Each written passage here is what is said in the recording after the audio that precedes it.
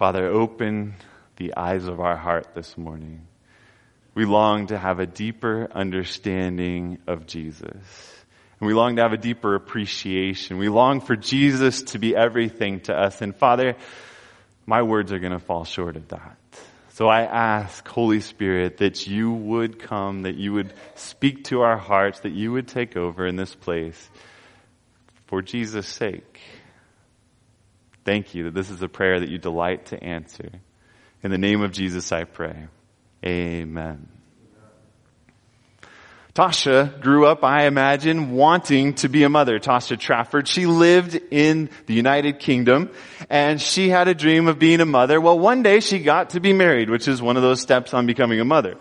And she got married, I believe it was 2012, and so they began to dream of starting a family together.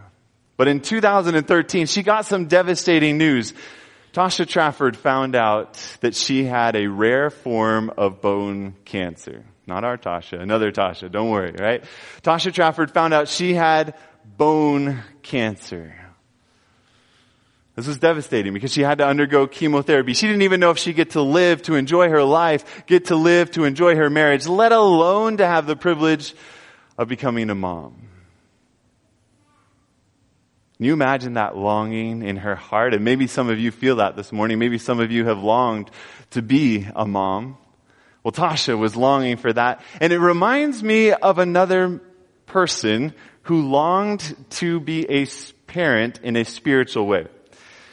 It reminds me of the Apostle Paul as he was there in Athens. One of the most fascinating chapters in the Bible, I think, is Acts chapter 17. I know I say that a lot, but all the chapters are incredible. But Acts chapter 17, Paul goes up to the Mars Hill and he sees all of these foreign gods that are being worshipped, foreign to him. There's all types of idols and temples and things that are there. And as he sees these things, he decides that he's going to help them to see how beautiful God really is. And I love to read that sermon because that sermon goes through all of the ways that God has been blessing those people even though they don't realize it. He says, this is the unknown God, the one who's been sending you rain, the one that has been guiding the boundaries of your habitation, the one that in him you live and move and breathe and have your being. That God, even though you've been worshiping all these other gods, he's been watching out for you all this time. And this beautiful sermon at the end of it, well, let's find out what happens. I want to invite you guys to open your Bibles. It's important that we look at our Bibles together this morning, but open your Bibles to 1 Athenians chapter 1. 1 Athenians chapter 1. And when you're there, go ahead and raise your hands. Put it on the screen? No, you can find it. Just look in the concordance. Not the concordance, but look in the index. All right. There is not a letter to the Athenians in the New Testament. Why is that? Why is there no letter to the Athenians? Because there was not a large presence of Christians in Athens after Paul left. Though he painted this beautiful picture, he told all these amazing truths about a God of love, a God who was worthy of worship, a God who they did not recognize. Though he told them all these things, nobody wanted to be a child of that God, or only a few decided to become Christians. How devastating that must have been as he traveled on and as he was pondering these things, he's going over in his mind what went wrong. And I'm not saying that Acts 17 is not an inspired chapter. I encourage you to keep going there to see what God is like because it's beautiful, it's powerful. There is a lot of truth there. But Paul recognized that there's actually not enough in that sermon. And he recognizes that in 1 Corinthians. So now you can actually turn in your Bibles to 1 Corinthians chapter 2, and we'll put this one on the screen because it's a little bit easier to get there. 1 Corinthians chapter 2 and verse 1. And Paul is writing to the Corinthians after he's been there, after he spent time in Corinth. He writes to them, and this is what he says about what he was going through as he came into Corinth. He says, and I, brethren, when I came to you, did not come with, what does it say? Excellence of speech. I take a lot of hope in that. Paul wasn't coming to them as a great orator. right? I didn't come to you with excellence of speech or wisdom declaring to you the testimony of God. I didn't come with philosophy. I didn't come as an orator. I didn't make it really beautiful. I didn't go through all these things to attract you to God. But what did I do? What did Paul do? Verse 2. For I determined, this was my set purpose. I wanted to do this more than anything else. I decided after what I saw happen in Athens, this is what I needed to do. For I determined not to know anything among you except, what does it say?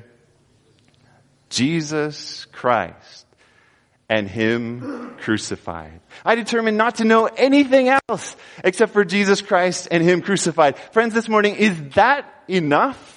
Can you found a church just talking about Jesus Christ and Him crucified? Is that a shallow gospel? Is that neglecting important truths? Is that enough to form all of our beliefs, all of our doctrines, everything that we believe about God? Can we get enough from Jesus Christ and Him crucified? Apparently, Paul thought so, and apparently there was a large church that came out of this. Commenting on this in the book's Acts of the Apostles, it says this about the Apostle Paul. It says, in preaching the gospel in Corinth, this is page 244, in preaching the gospel in Corinth, the apostle followed a course different from that which he had made in his labors at Athens.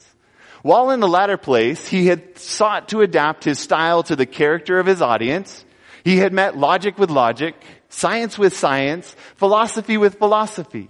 He tried to meet them on their playing field. He tried to make everything possible about God appear beautiful. He tried to help them to understand. But then it goes on to say this. As he thought of the time thus spent and realized that his teachings in Athens had been productive of but little fruit, that's why I believe there was no letter written to the Athenians, he decided to follow another plan of labor in Corinth in his efforts to arrest the attention of the careless and the indifferent. He said, I've got a different plan. This time, I know what I'm going to do. He determined to avoid elaborate arguments and discussions and not to know anything among the Corinthians save Jesus Christ and Him crucified. He would preach to them not with enticing words of man's wisdom, but in demonstration of the Spirit and of power. Friends, this morning I want to know, is Jesus enough? Is Jesus and Jesus crucified enough for me to share with my neighbors, to share with my friends? Is that enough for my personal walk? If I understand that, is that enough? What does Jesus have to say? John 14 and verse 6. Jesus responding about, hey, we don't know where you're going. How do we know the way? Jesus responds and He said to His disciple, I am the way, the truth, and the life. No one comes to the Father except through me. Repeat those words of Jesus with me because I want them to sink in deep to our hearts this morning. You ready? I am the way, the truth, and the life. No one comes to the Father except through me. I am the way, I am the truth, I am the life. From beginning to end, every part of your experience is going to be through Jesus. And anything else is another way that does not lead to the Father. Any other truth that is found outside of Jesus does not lead to the Father. Jesus and Jesus crucified is enough if we believe what Jesus had to say. But not only that, if we look at the testimony of the Old Testament, Psalm 119 and verse 160 says this, the sum of your, what does it say? Your word is truth, and every one of your righteous rules endures forever. So the psalmist, he's in Psalm 119, he's going through all the things about the law of God. He's going through all the things about the Old Testament Torah. And as he's going through it, he says, the sum of all of your word, all the things that God says, is what? Truth. So if you were to add up every verse, every line, every chapter, and you were to put it all together, and you add it all together, the sum of that is truth. And every one of your righteous rules endures forever. Your law lasts forever. Your righteousness endures forever. All of this truth is everlasting. So on the one hand, we have this in the Old Testament. We're saying the sum of your word is truth. And then in the New Testament, we have Jesus saying, I am the truth. Are they in conflict? Is there a difference here? Is Jesus superseding the Old Testament and saying, don't worry anymore about the Old Testament? Or is that what the Old Testament is all about? Jesus and Jesus crucified. John 5 and verse 39, Jesus talking to the scribes and Pharisees who refused to come to him that they could have life, says this: you search the scriptures. Is it a good thing to search the scriptures? It's an amazing thing to search the scriptures. I encourage it. For in them you think that you have eternal life. You think that through this word you're going to have life. In another place, Jesus basically says as much that the words that I speak to you, they are spirit, they are life. In John chapter 6. So there is life that comes through the Word of God, but only to this extent. You search the scriptures, in them you think that you have eternal life, and these are they which, what does it say? Testify of me. Everywhere you look in the Bible is about me, Jesus says. Now that can be hard to discern sometimes when you open up to the Ecclesiastes, when you open up to Leviticus and you're reading through all of these regulations and you're saying, okay, I know this is talking about Jesus, but how do I see Jesus here? But the psalmist is clear. The sum of your word is truth. And Jesus says, I am the truth. And Jesus tells them, you search the scriptures because you think that you have life in them, and all of them are testifying of me.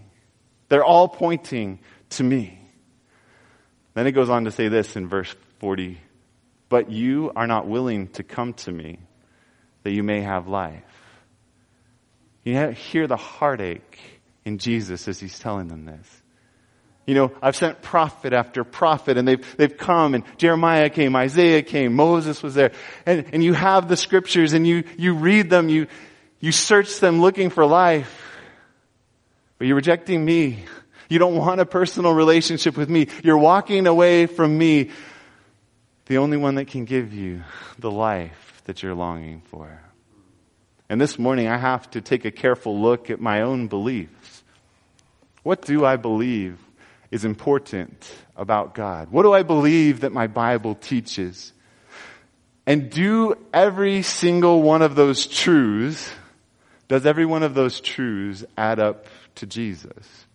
Does it lead to Jesus? Is the sum and summation of everything that I believe, every biblical doctrine, every fundamental belief, do I recognize in those Bible truths Jesus?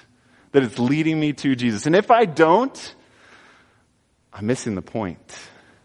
Not that I need to throw the truth out because the Bible is true. The problem is I haven't taken it far enough yet. I haven't gotten to Jesus. I haven't recognized how it leads me to Jesus if it's from the Bible. Is that making sense this morning?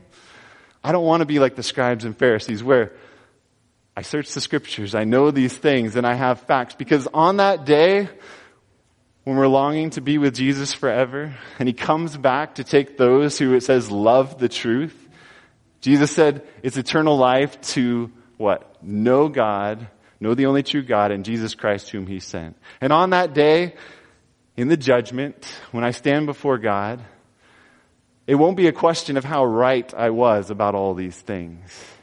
The question will be, did I fall in love with Jesus through all of these things? Is that making sense? Did Jesus become everything to me? Did I find in Jesus a full and complete Savior? Did I recognize that he is the way, the truth, and the life? We can worship on the seventh-day Sabbath and miss Jesus. The scribes and Pharisees did that. But if we recognize in the commandments the beauty of who Jesus is, then we can find Jesus in the midst of our worship on the seventh-day Sabbath. Jesus is clear. You didn't come to me in order that you might have life. And a little bit further in John, he begins to tell us a picture, a little story that's just a glimmer of something that we read about earlier in the Old Testament. Isaiah portrays this being of light named Lucifer, who was closest to God in heaven. He was there as the covering cherub. He was closest to the throne of God. And suddenly doubts began to rise in his mind about who God was and what he had taught the universe about what was important. Can you imagine as this beautiful and holy being begins to question the God of the universe. Talking about that moment, Jesus says this in John chapter 8 and verse 44. You are of your father, the devil. He's talking to the Pharisees who are trying to kill him. He says, you are of your father, the devil, and the desires of your father you want to do. You want to do evil. You want to follow in all of these ways. But notice this. He was what does it say? A murderer from the beginning, and does not stand in the truth because there is no truth in him. When he speaks a lie, he speaks from his own resources, for he is a liar and the father of it. Okay, so I need your help here. I need your participation here. What are the two things that you see here that he is describing about attributes of fundamentally who the devil is? He's a murderer, right? And he's a liar. These two things somehow Jesus puts together as being basically one and the same. How exactly does that work? What is Jesus talking about here? He says, he's the father of all lies. He lied in the very beginning, and he's also a murderer from the beginning. How do these two things come together? And I believe they come together when we recognize that Jesus is the truth. We recognize that the law of God is actually just a transcript of God's character. What did it say? The sum of your word is truth. Now, can you imagine in that moment, as that first lie is told in the heavenly universe, and as the angels begin to pick sides, and they begin to go in a different direction, and eventually God has to cast a third of the angels out, Revelation tells us, from heaven. And as those angels are cast out from heaven, you imagine as the watching universe looks at planet Earth, this new creation that's being formed, and as it's created and there's new beings there, they watch and wonder, will these be loyal beings? This is a special creation. God came close and formed man in the dust here. What's going to happen with these creatures? And they watch as that father of lies goes and tells them lies about who God is, about what his character is like, that he's actually holding something back, that he's actually selfish and self-serving and not self-denying like his law commands everybody else to be. And they watch as Eve takes that fruit and eats it and gives it to her husband and he eats it, and they buy the lie. I can only imagine what that heavenly council was like when the lamb slain from the foundation of the earth called together the heavenly universe. You imagine as millions, hundreds of millions of angels, unfallen angels and beings come together. And as they come, they say, planet Earth, they bought the lie. You can imagine the heartache that runs through each and every angel who wanted for them to get it right. And then imagine as Jesus comforts them and says, it's okay, there's a plan to fix this. He may have gone against the government, he may have gone against the law of God, but I have a plan to fix this. I'm going to go and I'm going to be born as a baby. You imagine immediately as the angels begin to protest, hang on. This is a good plan, and I know you're powerful, but I'll go. Why don't you send me? I'll be born as a baby. No, you don't understand how big this problem is. They need for a Savior. They need for God himself to come and live the law in human flesh so that they can recognize what is violated through sin. And then they need me to be their substitute, to lay down my life so that they can have life. Because really, what was Satan saying as he was defying the law of God in that heavenly throne room? As he was saying, hey, it's okay to be selfish. It's okay to go against the law of God. I don't have to love others above myself. Ultimately, what he was saying is, the God who says he is love is not. And I wish that he would stop pretending. And through lying and saying that, he wanted that God to no longer exist. I don't know if this is making sense. But he's basically saying, I don't want that rule of government to exist in the universe. And that's who God is. That's the reality of who God is. And in saying that I don't want for this to be the way that we live our lives, he's saying I don't want God to exist. He's the father of lies who's also a murderer ultimately because he's saying I don't want for God to exist. I don't know if you're following that train of thought, but go back to John 8:44 and keep looking at it and see that connection between him telling the lie and being a murderer. From the very beginning, he's the father of lies. And he's telling that from his own. He got it from himself. But Jesus, as he begins to tell, he says, no, look, here's what's got to happen. And in John 1 and verse 1, it says, in the beginning was the Word, and the Word was with God, and the Word was God. And then it goes on to say this in John 1 and verse 14, and the Word became flesh. That truth, the one who is all of the commandments, who has lived perfect love, who, when it says the summation of your word is truth, ultimately you can say that's who God is. And that God came down, it says the Word became flesh and dwelt among us. And we beheld His glory, the glory as of the only begotten of the Father, full of grace and truth. You see, we don't just need objective truths about who God is. You imagine that the angels might have said, look, we're amazing singers. Let's get 100 million angels and we'll all go down there and we'll sing about how amazing God is and it will change the hearts of people everywhere. Jesus says, that's not going to work. They say, well, hey, we have these angels who are amazing writers and they'll write books without end that will describe and talk about who God is. And God says, that's not close enough.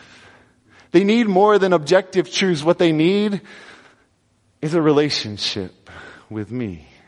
And so I'm going to come and I'm going to put all that word, all of that truth, and I'm going to make it into a human package. And I'm going to walk among them and they're going to see what selfless love is like as it's lived out. And I'm going to go all the way to the point where I go to the cross and I demonstrate on that cross what selfless love is willing to do. As I willingly take all of their sin, every single sin that any human being would ever commit, that includes you and me this morning, and I take that upon myself. The angels might be like, hang on, every single human being, are they all going to accept it? Are they all going to take advantage of this gift that you're giving them? No. But it needs to be that big. The gift needs to be big enough for everybody, that everybody could have the opportunity.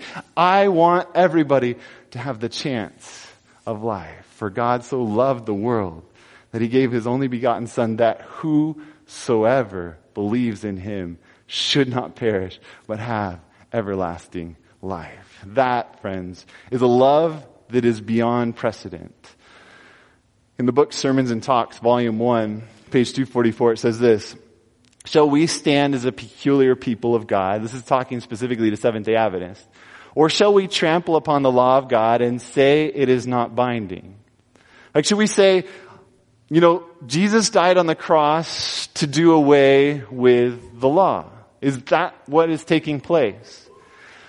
Then it goes on to say this: God might just as well have abolished Himself. Okay, you get that?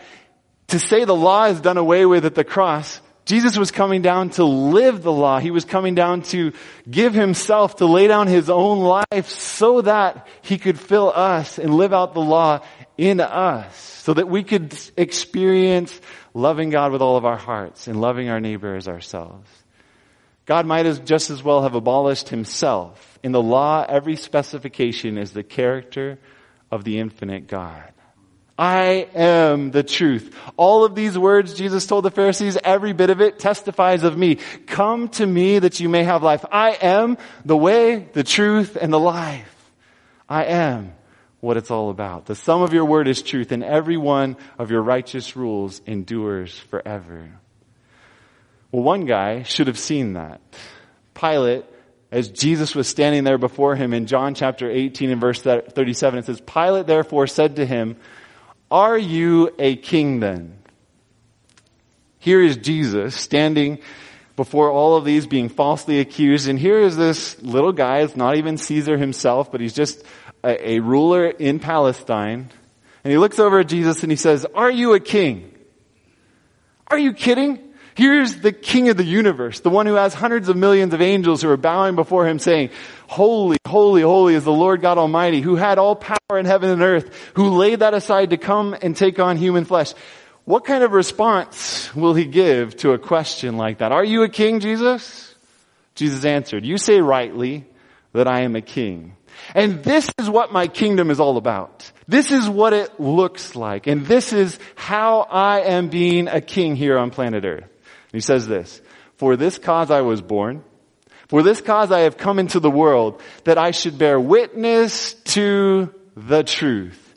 Everyone who is of the truth hears my voice. He says this on the way to the cross. As he goes to lay down his life to demonstrate self-sacrificing love, he says, I came to show the truth, that the law of God is perfect and beautiful, that it cannot be kept outside of a relationship with God. That I am the way, the truth, and the life. And everyone who is of the truth hears my voice. That's why Jesus came. He came to bear witness of this beautiful truth that God is love. And that's enough to be confident about as we go through our lives. That's enough to have unending confidence in who our God is. Selected Messages, Volume 1, page 342 says this, talking about the sacrifice of Jesus as he was willing to lay down his life to demonstrate that truth of self-sacrificing love. It says, at the cross, it was then seen that God had in his Son denied himself, given himself for the sins of the world because he loved mankind. The Creator was revealed in the Son of the infinite God. Hear the question, can there be self-denial with God? That's the question that Lucifer was asking. That's the question that he was accusing God of, saying, God can't deny himself. He can't be a selfless, loving being. Can there be self-denial with God? Was forever answered. Christ was God, and condescending to be made flesh, he assumed humanity and became obedient unto death that he might undergo infinite sacrifice. If only Pilate had recognized it. He asked a pretty good question. Pilate said to him, what is truth? We might be wondering that. What is truth? I long to know more about Jesus. I want to understand. I want to dig through the Bible. I want to understand more about God. What is truth anyway? How do I find the right truth? He asked a good question, but he missed the most important question. The question is not, what is truth? The question is, who is truth? And that is the infinite God of the universe who humbled himself to become a human being and was obedient to the point of death. Pilate doesn't stay to listen to the answer. And when he had said this, he went out again to the Jews and said to them, notice this, I find no fault in him. He saw it. He recognized who Jesus was. He was the perfectly loving being. He was the human who had finally lived out this perfect love. And yet he didn't recognize that that was the truth. And he walked away from Jesus. It's heartbreaking to see that happen.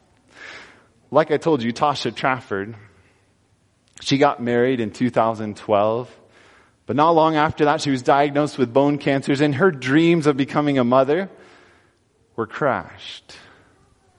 But she decided to go through chemotherapy, and as she went through chemotherapy, she would go back for tests periodically.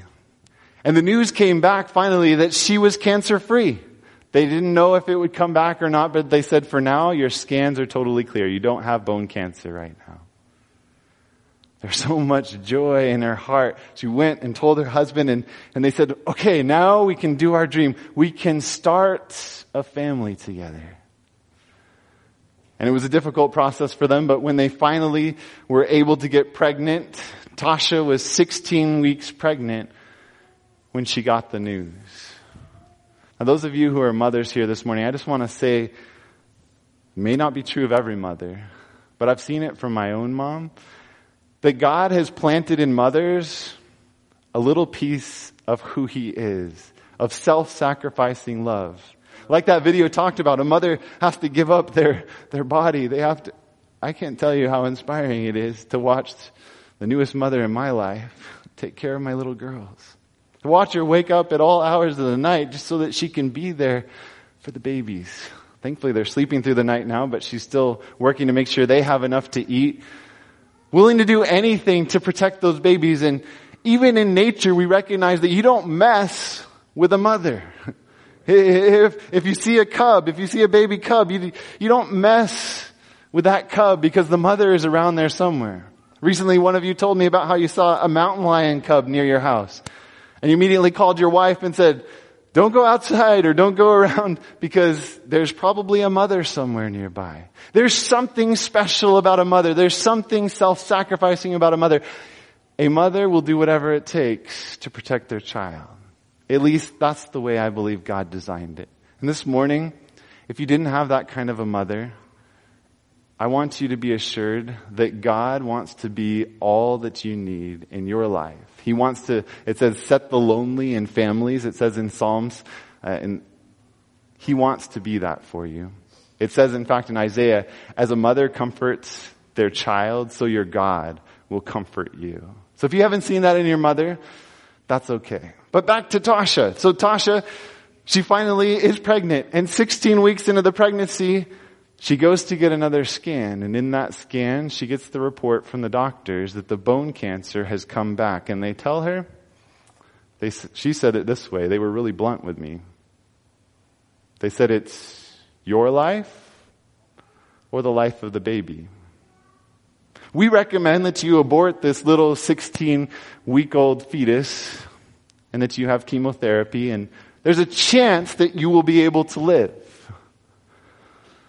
She didn't even have to think about it. She said, no, I want to be a mother. I want for this child to live. So she went through that pregnancy. As the bone cancer was growing in her, she also had a beautiful child growing in her. A little boy who she named John. She said it was the oddest thing to think about it. Here I've got cancer growing and I've got this beautiful child forming in me. She was in pain. She couldn't take all the pain medications. She couldn't do the chemotherapy. She couldn't know all that's happening because he couldn't run too many tests. But finally she made it through the pregnancy. And little John was born. And she said, as John was placed in my arms, I think he gave me a kiss as I cuddled him. She said she had no regrets. She was only hoping to live until his first birthday. But 11 months in, she passed away. She'd given her life so that little John could live. Friends, that's just a tiny glimmer what the God of the universe has done in becoming human and living a perfect life and offering to you salvation full and free, offering to be your way, your truth, and your life, and laying his life down on the cross because he loved you and he said, I want them to live.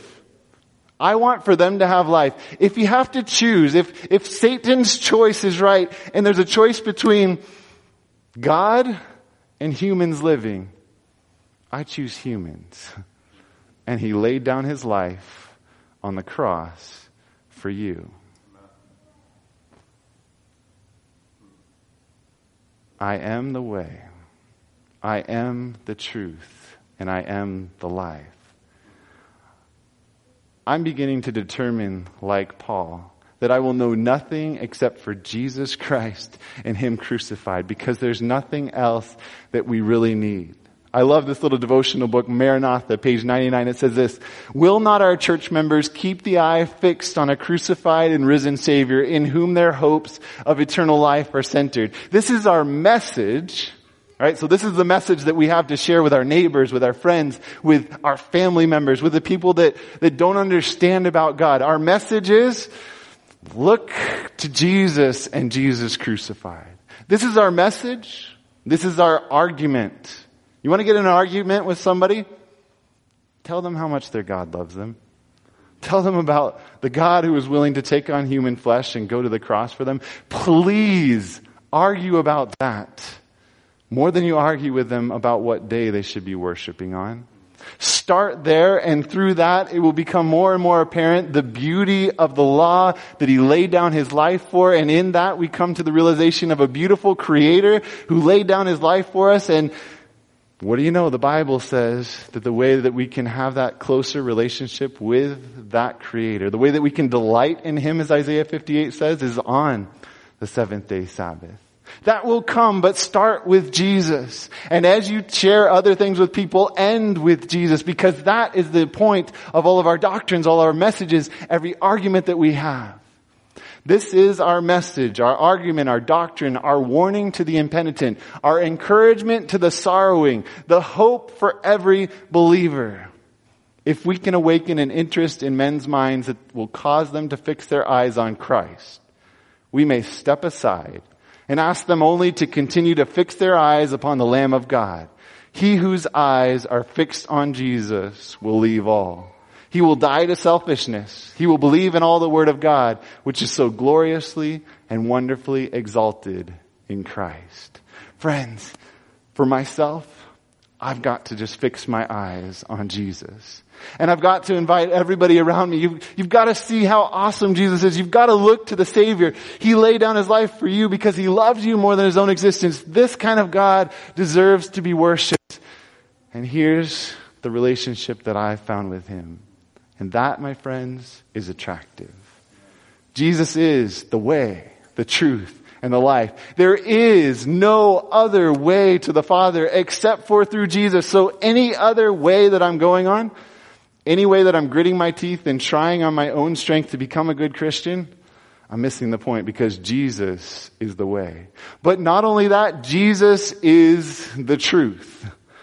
So any truth that I have that does not begin and end with Jesus is missing the point. And so I need to go back to my Bible and I need to reanalyze, I need to relook at it and say, Jesus, would you show me yourself here and how this brings me to knowing you? Friends, this is what it's all about. Jesus is the way, the truth, and the life. And this morning, I don't know where you're at. There's some of us here today who don't know Jesus for ourselves. And if that's where you're at this morning, I don't want you to walk out of here without saying, Jesus, this is really beautiful. I want to know you more. I want to just invite everybody to bow your heads as you think about maybe where you're at with Jesus this morning.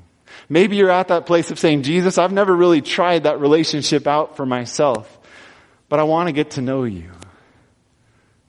Practical steps in doing that were talked about in the All About Jesus seminar. Take time in reading the Gospels and reading the Bible and asking to see Jesus. Spend time in prayer. Spend time in sharing about Jesus.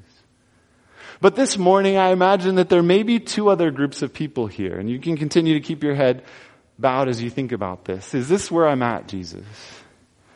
On the one hand, there may be some of us like the scribes and the Pharisees.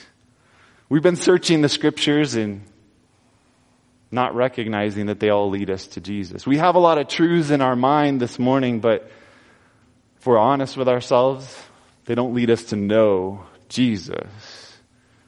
And so we need to revisit those things. We need to dig in a little bit deeper. We need to ask the Holy Spirit to reveal Jesus to us in all the Bible, because that is what it's all about. And there may be another group of us here this morning who says, yeah, it's about Jesus and Jesus crucified, so I don't need the rest of the Bible. But Jesus is so clear. He says, all of this testifies about me. All of this truth is a transcript of who I am.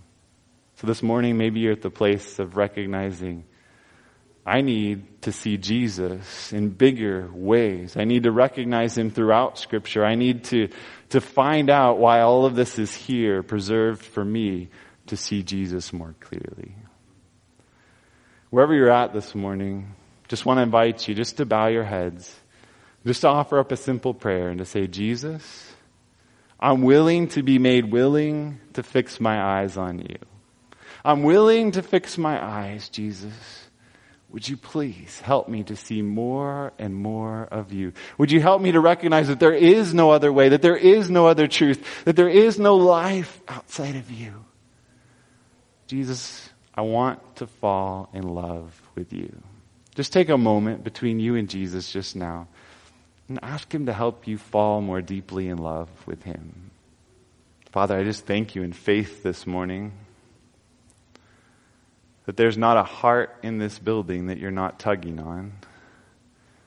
You're pounding at the door, just wanting to come in and be friends with us, longing to show us more and more of how good you are, longing to give us a better life. Father, I pray that we would not walk out of here without accepting that invitation and without asking you to help us to share that invitation with everyone in this world. In the name of Jesus, I pray. Amen.